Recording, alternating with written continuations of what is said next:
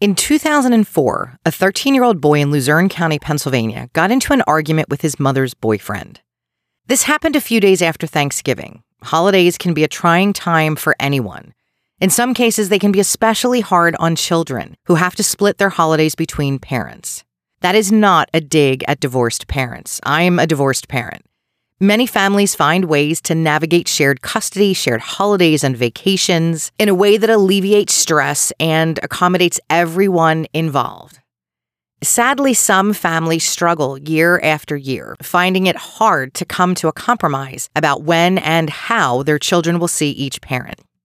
In the case of this young man, it appeared his family struggled with their separation. Matthew lived with his mother. According to statements from both him and his father, there was some discord in the home he shared with his mother and her boyfriend. It was reported that Matthew, who was less than half the size of his mother's boyfriend, shouted some insults, so did the boyfriend, and according to Matthew's mother, he threw a steak at her boyfriend. Matthew denied this, but his mother called the police and had her son arrested for assault. His father hired an attorney, and the three of them appeared in court before the end of 2004. Matthew had the misfortune of appearing before Luzerne County Judge Mark Chivarella. The judge asked Matthew if he threw a steak at his mother's boyfriend. He said he did not. And before he or his lawyer had an opportunity to make any statement in Matthew's defense, Judge Chivarella had Matthew handcuffed, shackled, removed from the courtroom, and transferred to PA Child Care Detention Facility. That was a private, for-profit juvenile detention center. Matthew spent almost 2 months there. The entire time, his father did everything he could to get his son released from juvenile detention. Nothing seemed to work, so he went to the press. On February 9th, 2005, reporter Mark Geidish of the Wilkes-Barre Times-Leader published an article about Matthew's situation. In this article, Judge Mark Chivarella said the case was an example of one judge's attempt to help a, quote, delinquent child, while another judge managed the custody issues between Matthew's parents. Calling this kid a delinquent child was bullshit. He had no prior altercations with anyone. He had good grades in school, he had friends, he'd just had a fight with his mother's boyfriend. And according to this article published in 2005, Matthew's mother wasn't even home when the altercation occurred. So this really was a case of he said, as there were no other witnesses besides the two parties involved. Even Matthew's father said he could understand a judge sentencing a juvenile with multiple offenses to a detention center as a way to open his eyes or maybe get him scared straight. But that wasn't the case with Matthew.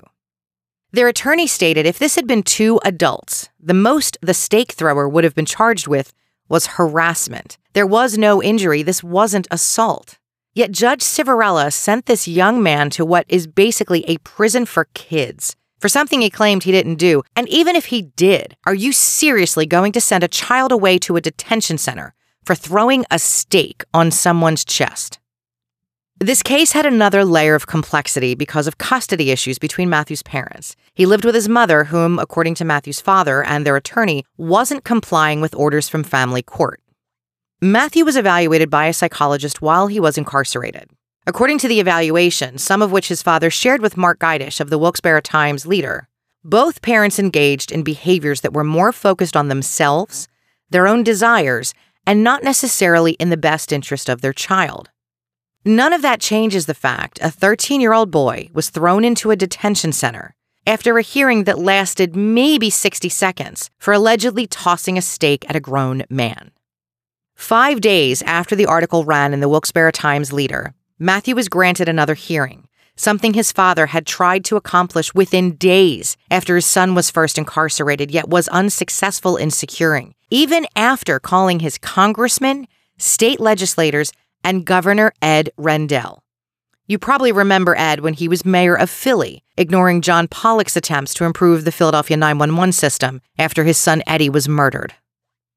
None of those phone calls made a difference, but an article in the newspaper that called out the excessive sentence given to this young man got the gears turning.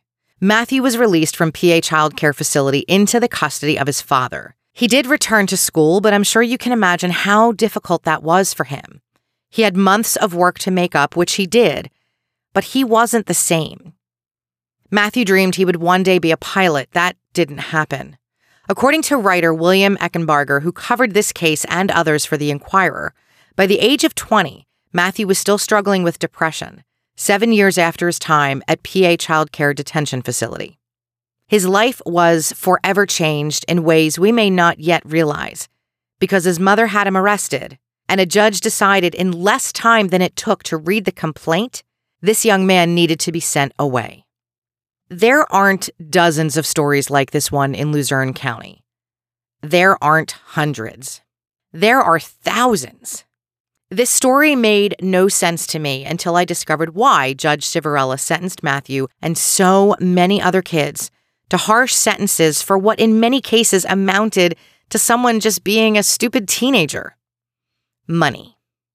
There's an episode of Law & Order SVU featuring Swoozie Kurtz as a judge who sends kids to a juvenile detention facility for exhibiting behaviors that weren't even criminal.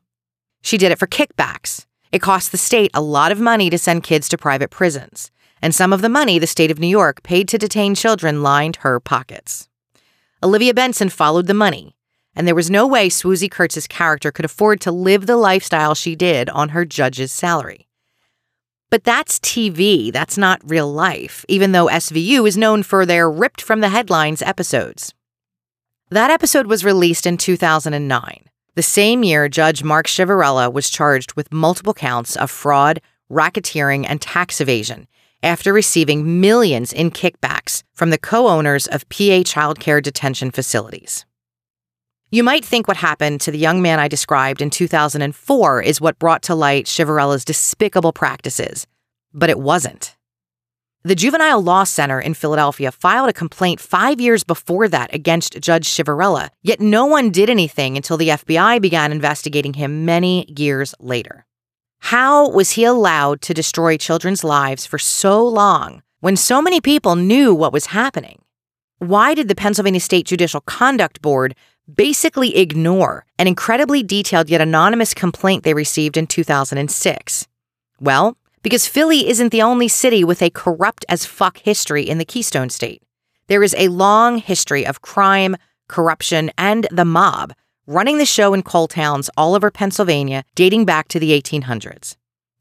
Sure, that was over 100 years ago, but the more things change, the more they stay the same. I'm Dina Marie, your host on this week's Twisted Journey. Welcome to Twisted Philly.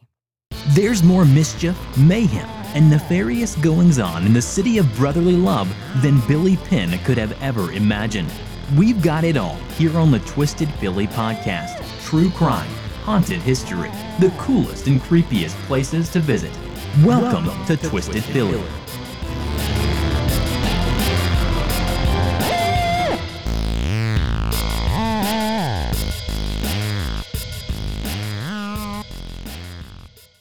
Let's talk about Wilkes-Barre.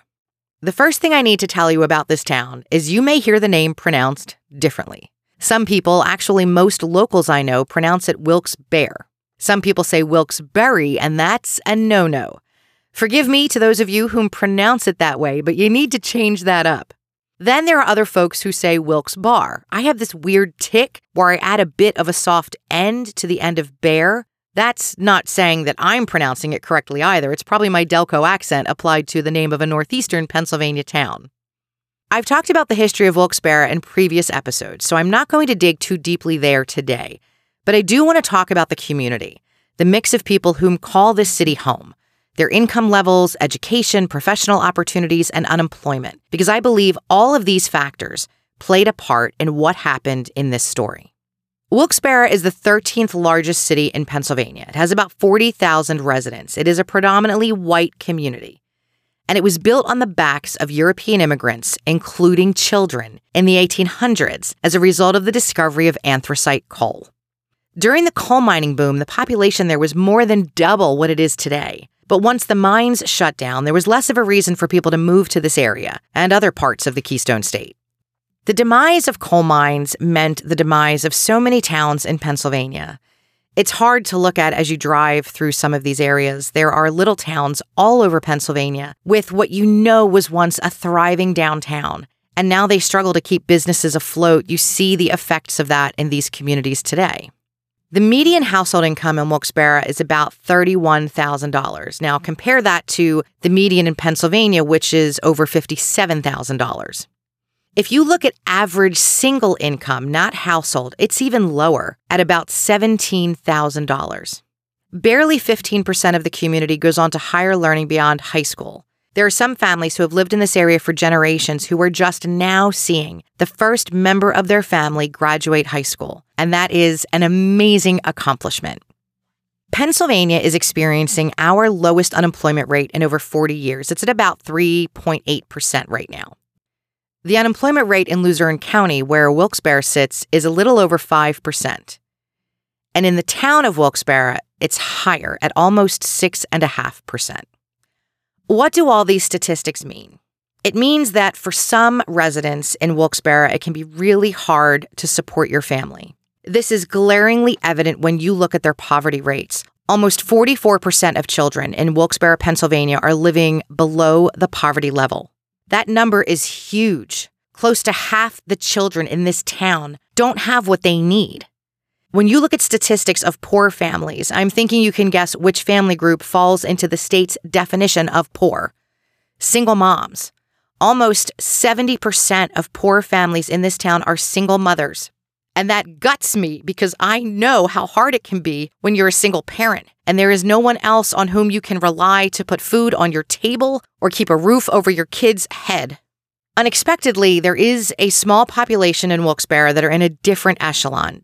These are people who are connected, not necessarily connected as in the mob, although there is that too, but connected to businesses, local and state government through generations that in some cases date back to the horrible men who ran those coal mines and made slaves out of the immigrants who worked there. The people who owned the mines, ran the mines, owned and ran their workers' lives. And that philosophy was passed down for generations.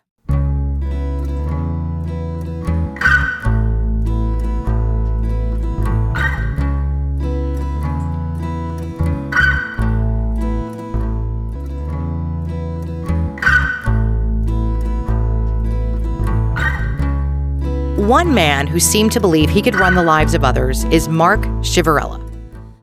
Mark was born and raised in Wilkes-Barre. He attended King's College there, and after furthering his education in Pittsburgh, where he earned his law degree, he returned to his hometown to practice law in 1975 when he was just about 25 years old. After 20 years as an attorney, he decided to run for judge. And when I say run, I mean the way politicians run for office. Just like politicians, in Pennsylvania, judges campaign with marketing and media blitzes, television commercials, newspaper stories. In 1995, Mark Ciavarella raised almost $500,000 in campaign contributions and pushed an agenda of being relentlessly tough on crime. Increasingly, juveniles are committing serious violent crimes. In a recent 10-year period, the number of murders by teens aged 14 to 17 rose an astonishing 165%. As judge, if given the opportunity to try a juvenile offender as an adult, I will. If you're a teen and convicted of murder, rape, or violent crimes against our children or the elderly, you can expect that I will impose the maximum sentence allowed by law. Mark Ciavarella, a judge to protect all of us. One ad in the Wilkes-Barre Times-Leader on November 2nd, 1995 read, "Mark Ciavarella, Democrat for Luzerne County Judge," and it prominently featured his smiling face in a photograph. The ad read, "The best judges are lawyers who've tried the most cases and know the law." For 20 years, Mark Ciavarella has fought in more than 3,000 cases. Case by case, he's mastered the law. He's sharpened the skills of toughness, competency, and even-handedness you expect in a judge. There were a few more sentences, and then a statement about kids. If you're a juvenile committing a crime, and Mark Ciavarella can try you as an adult, he will. Mark Ciavarella won't accept plea bargains restricting his sentencing of criminals.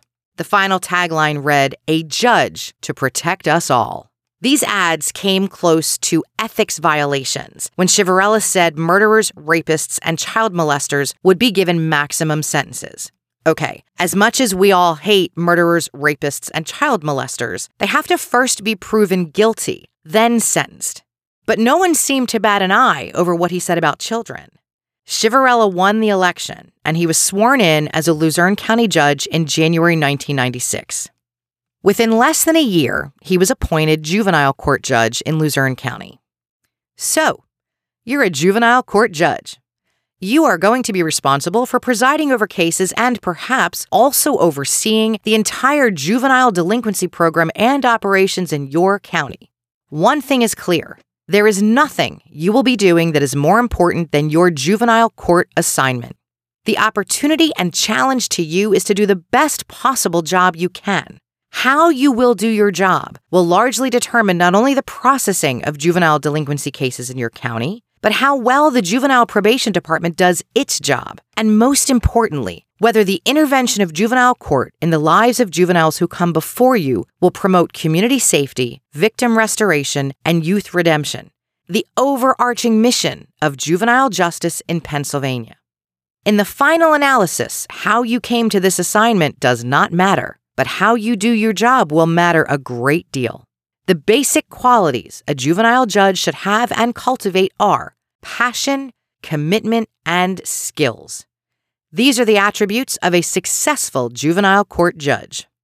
What I just read, and I did read it verbatim, is an excerpt from Chapter 1 of the Juvenile Court Judge's Bench Book. It's basically a handbook for newly appointed juvenile court judges. And yes, it actually does say, "So, you are a juvenile court judge." I read much of the 304-page bench book because I wanted to understand the expectations of a juvenile court judge, like Mark Ciavarella. One of the sections that stood out pretty easily were the do's and don'ts. I think Mark Ciavarella got that list reversed. I'm not going to read you the entire list, but here are a few do's that seem self-evident. Approach each case with enthusiasm as an opportunity as well as a duty to achieve the mission of the juvenile justice system: community protection, victim restoration, and youth redemption. In scheduling cases, allow sufficient time for each case without rushing through or even appearing to do so. Treat everyone with courtesy and respect and insist all involved do the same. Treat contact with each juvenile and their family as an opportunity to enable the child to advance in his or her program of supervision, care, and rehabilitation. And then a few don'ts. Don't always assume the juvenile is the root cause of the problem. And don't overlook the importance of positive feedback, not only to the juvenile and their family, but to others involved, like the probation officer, attorneys, victims, schools, etc.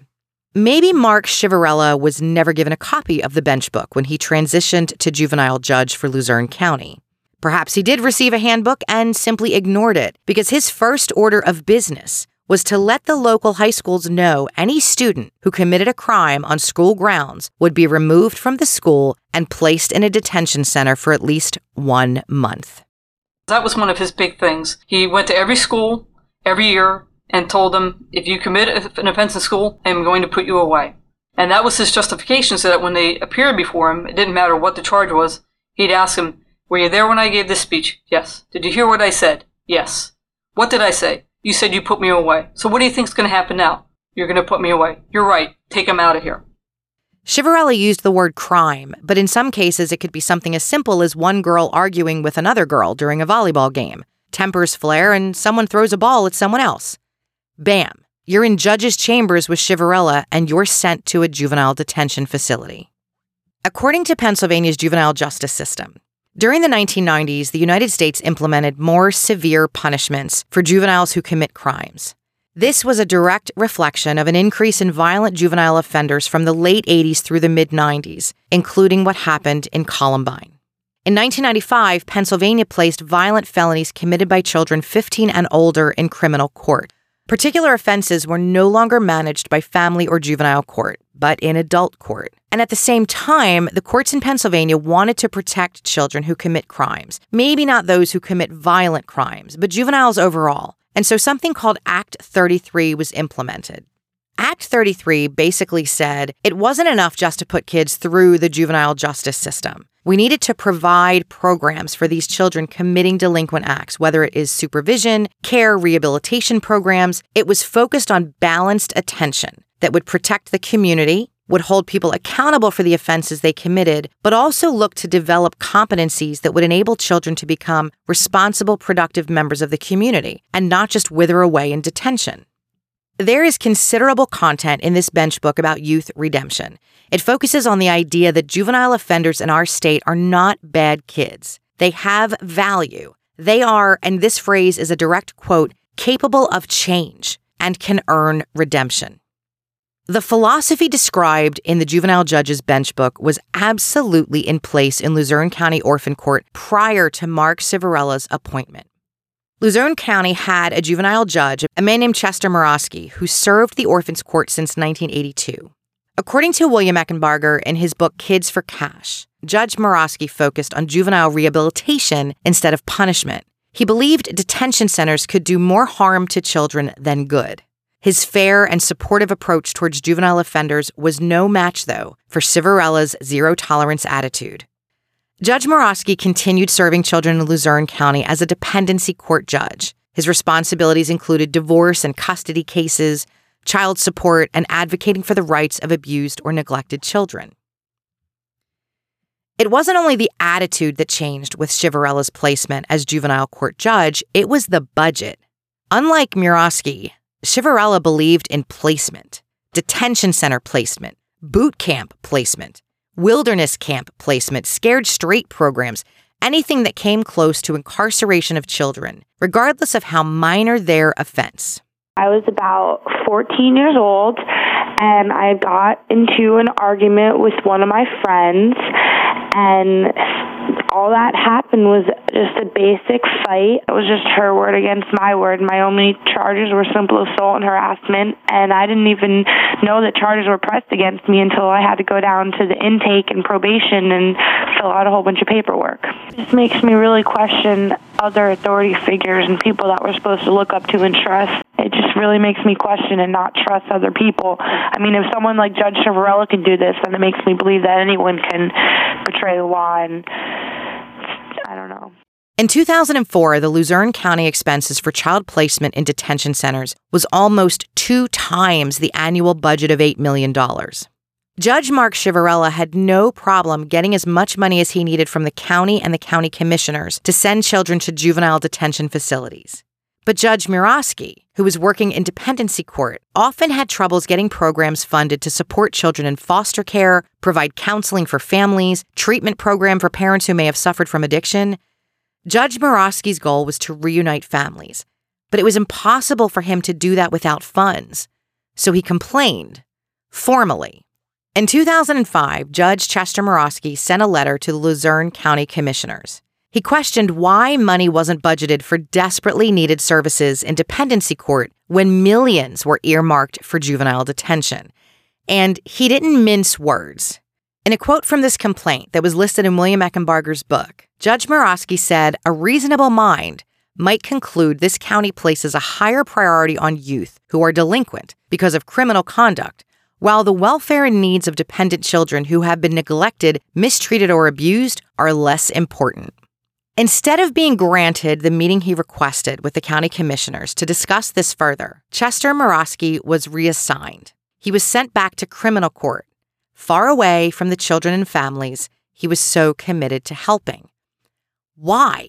Why would such a beloved and respected judge, someone who cared so very much about the children and the community in Wilkes-Barre and Luzerne County, be marginalized for asking about a budget? Because his letter landed on the desk of Judge Mike Conahan. Conahan was elected a county common pleas judge in Luzerne County in 1994. He cut his teeth not far from the town of Wilkes-Barre in Hazleton, Pennsylvania, where he spent 16 years as magistrate. Conahan was one of those connected guys. His father had been the mayor of Hazleton for 3 terms and had strong connections to Pennsylvania politician in Harrisburg. There were also rumors before Conahan was elected judge in Luzerne County in 94 that he had connections to organized crime. Conahan and Civarella weren't just colleagues, they were friends. And years before Morosky's letter to the county commissioners, the pair worked together to build a private for-profit juvenile detention center. Now, Luzerne County already had a juvenile detention center. The facility was built as a women's prison, and it was in deplorable shape. In the 2014 documentary Kids for Cash, produced and directed by Robert May, you can see footage of this facility. It is disgusting. It looks like something that was long ago abandoned, not an in-use facility to hold kids waiting for trial or transport to a more permanent placement. On the surface, asking the county to build a new and improved juvenile detention facility wasn't an unreasonable request when you considered the conditions at that River Street Center. But the county didn't bite. They weren't interested in spending money on a new facility.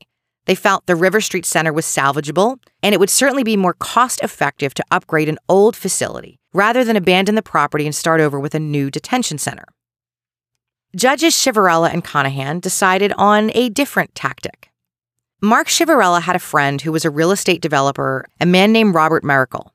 Mark and Rob had been friends since they were teenagers. They'd known each other for decades. Like Chivarella, Miracle left Wilkes-Barre when he attended college and then came back to his little hometown. He started flipping houses. House flipping grew into developing commercial real estate.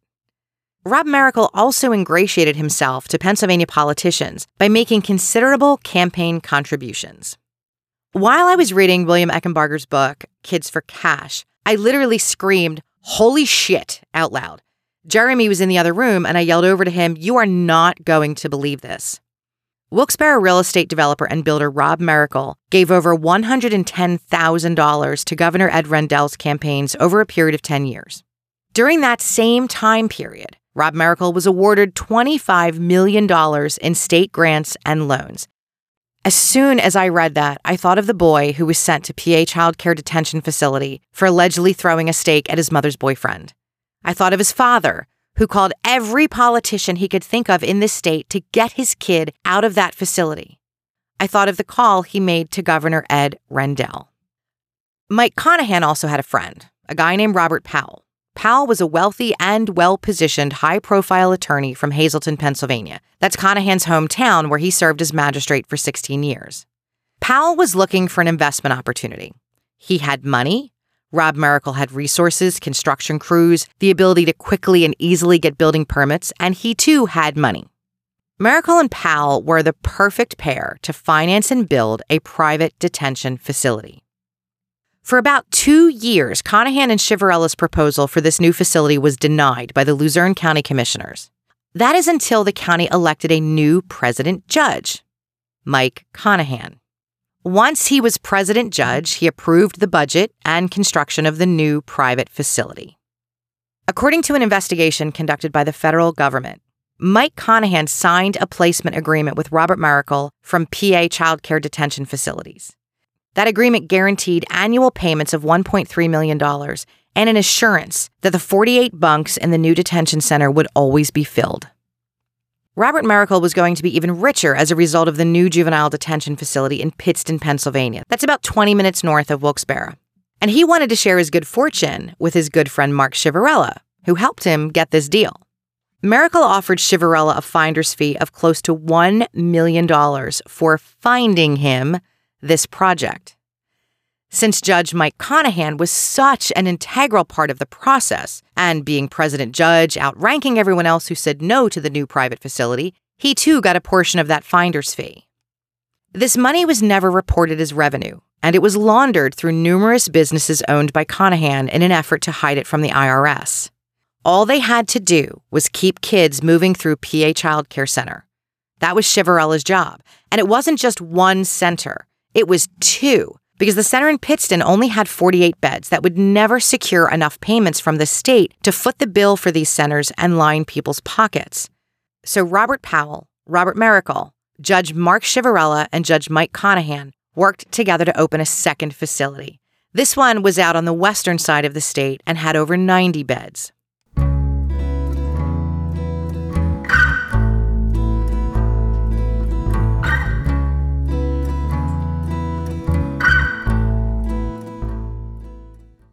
Judge Chivarella's excessive sentencing didn't start with these new facilities. From day one, he was anti-kid and anti-family. He claimed it was what the community wanted, with zero-tolerance policies popping up in every school district all over the country after Columbine. But what warrants zero tolerance?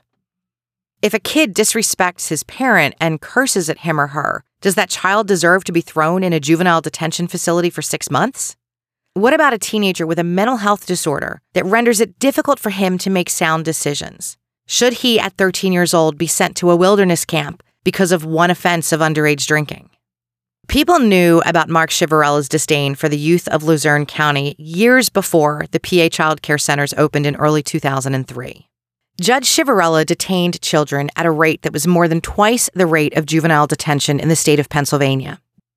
According to an investigation conducted by the New York Times, Chivarella's own rate of detention, which was already much higher than any other juvenile judge in the state, doubled between 2001 and 2002. The same time, he and Judge Conahan worked with Robert Powell and Robert Miracle to get approval for a new private, for-profit detention center.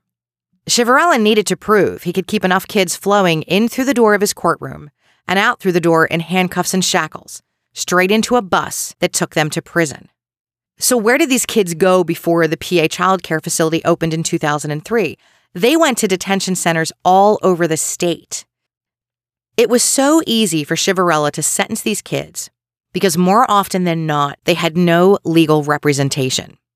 In both the documentary film and the book Kids for Cash, as well as stories in the Wilkes-Barre Times Leader, the Wilkes-Barre Citizen's Voice, there are countless stories of parents being told by police from towns in Luzerne County, if you get an attorney, it will make things worse, and your kids will have a harsher punishment.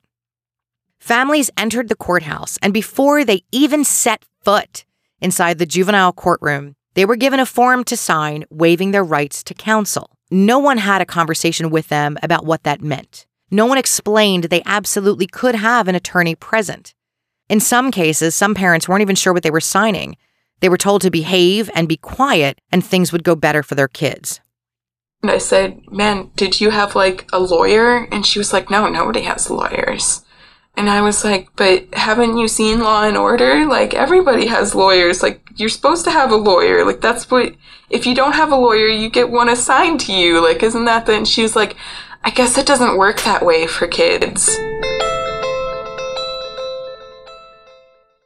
I'm sure some of you are asking yourself, how the hell could a parent set foot in front of a judge without an attorney for their child? I think it's a fair question.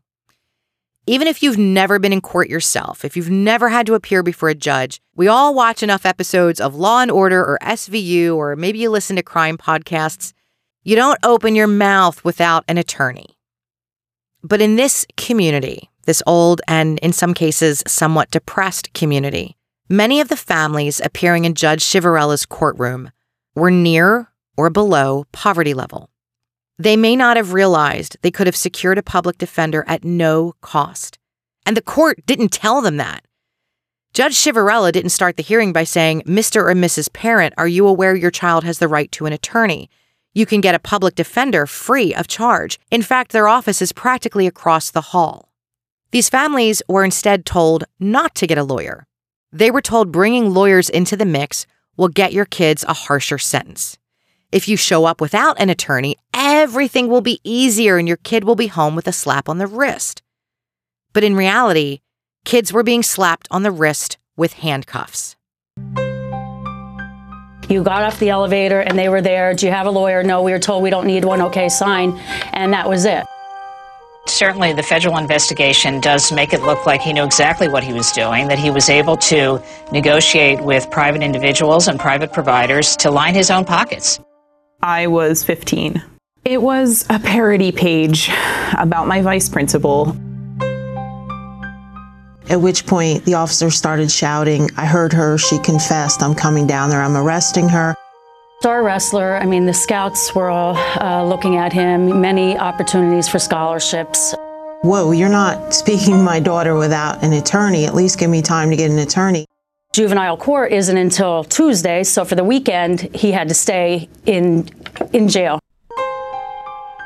They just grab him like he's some kind of hard criminal, like he's a murderer, and rip him away. There's nothing you could do. The guy said, grabbed my arm and said, come this way, and he just put the handcuffs and shackles on. That was it. You know, in his best interest, just to get him a little slap on the wrist, wise him up, scare him straight. He's a great kid. He has a great future ahead of him. And, yep, nothing you have to worry about. We don't need a lawyer. The same story.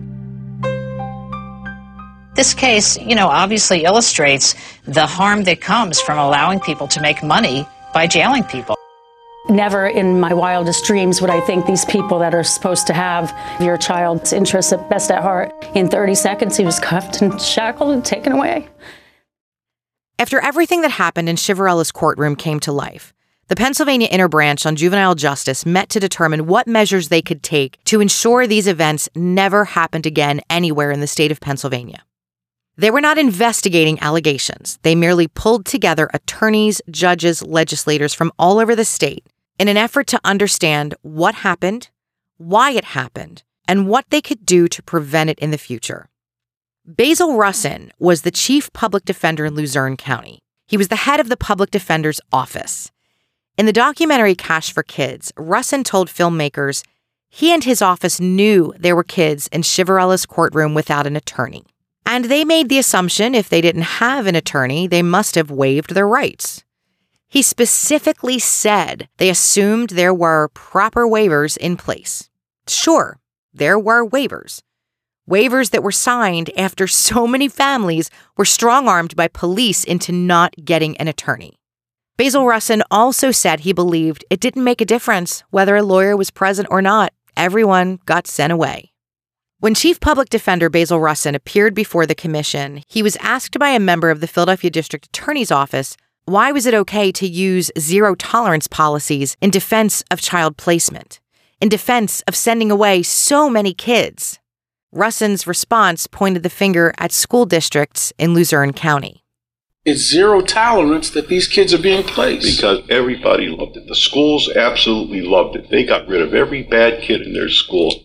When I was in school, if you threw a spitball, maybe you went to the principal's office and sat for a couple periods. The last couple of years, if you threw a spitball, they got the police, and you ended up in juvenile court and get sent away. So the public defender's office knew most kids in Shivarella's courtroom did not have an attorney. Police knew. The school districts knew. They were the ones that sent them there. And no one did anything about it. They all looked the other way. In 1999, Marcia Levick and Robert Schwartz, co-founders of the Juvenile Law Center of Philadelphia, which advocates for rights, dignity, equity, and opportunity for youth in the child welfare and justice systems, were contacted by a parent in Luzerne County about Judge Mark Shivarella. Her 12-year-old son appeared before the judge without an attorney because their attorney was unavailable on the date of the hearing. Rather than get a public defender whom had no connection with this family, this woman told the judge their attorney wasn't available and she asked for a continuance, which meant rescheduling the hearing. According to an investigation conducted by the Pennsylvania State Supreme Court, Judge Shivarella denied the mother's request and immediately sent her 12-year-old son to a juvenile detention facility. The state superior court got involved because of the Juvenile Law Center in Philadelphia. The court ruled Judge Shivarella violated this young man's constitutional rights, and they overturned his delinquent adjudication. That's the juvenile version of guilty. And the 12-year-old boy was released from the juvenile detention facility. In an interview about that particular case, Judge Mark Shivarella said, "I'll never do it again. They obviously have a right to a lawyer, and even if they come in and tell me they don't want a lawyer, they're going to have one."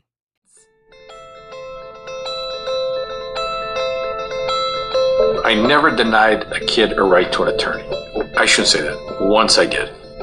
But from that point on, if you came into my courtroom and you wanted a lawyer, you got a continuance. That's why we had that written waiver. Because you can waive that right. You would read it, you would sign it. You come into court, I'd ask you if you signed it. Yes. Did you understand it? Yes. Okay, thank you. And we proceed with the hearing. It wasn't to trick somebody into pleading guilty. You weren't guilty, you weren't guilty. Your constitutional rights are not absolute. You can waive any one of those rights. The question becomes, when you waive it, did you make a knowing and voluntary waiver? Yeah, that was an act. Shivarella went right back to pushing waivers on parents, spending 2 minutes or less on their children's hearings, and sending as many kids as he could to Pennsylvania juvenile detention centers.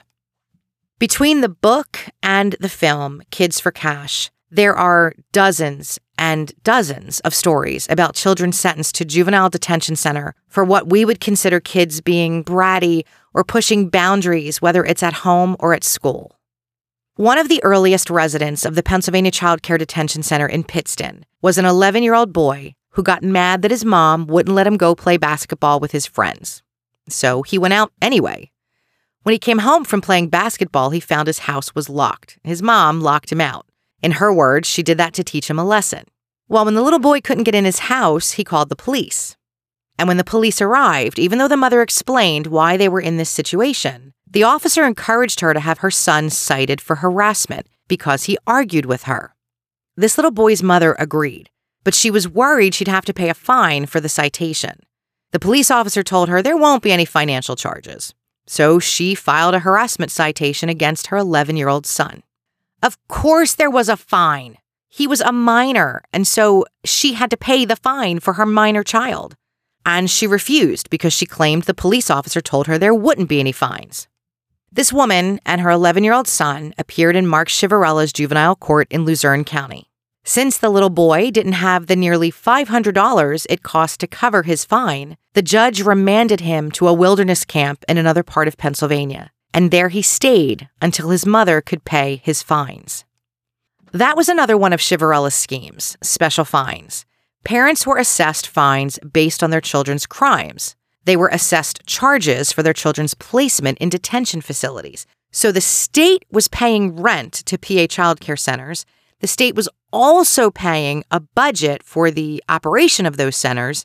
And somehow the parents were also charged for the care and keeping of their children, at least for a period of time, in these centers. Parents had their wages garnished to pay these fees. Parents on disability had their disability payments reduced by the state, and the difference was then used to cover these fees or fines. And if you couldn't pay, your kid would spend even more time incarcerated until you could. That is like something out of the Salem witch trials, because when the witch trials ended, anyone who was in jail could not get out of jail until they paid their jail taxes. And if you were accused of witchcraft, you lost all property, so you had nothing of any value that you could use to pay your taxes. I swear to God, it's the same fucking thing. The money flowing into these detention centers was ridiculous. They got $1.3 million in rent each year, plus about $10 million in maintenance costs. The state conducted an audit of PA child care centers and showed not only were these centers overbilling the county, there were over $2 million in interest-free loans granted to businesses that were either owned by or associated with the LLC that ran the PA child care detention centers. Between July 2007 and June 2008, over $500,000 had been paid to cover administrative fees, but the auditors couldn't determine what those administrative services were. Close to $70,000 was paid during that year to cover expenses for a golf outing. There were thousands of dollars spent on limo rides, money spent refueling Robert Powell's jet, his private personal jet. Yet these detention care centers couldn't pay their bills. The electricity had been turned off on more than one occasion for failure to pay. It was so glaringly obvious Chivarella funneled kids through these centers for kickbacks, yet it took years to put an end to it.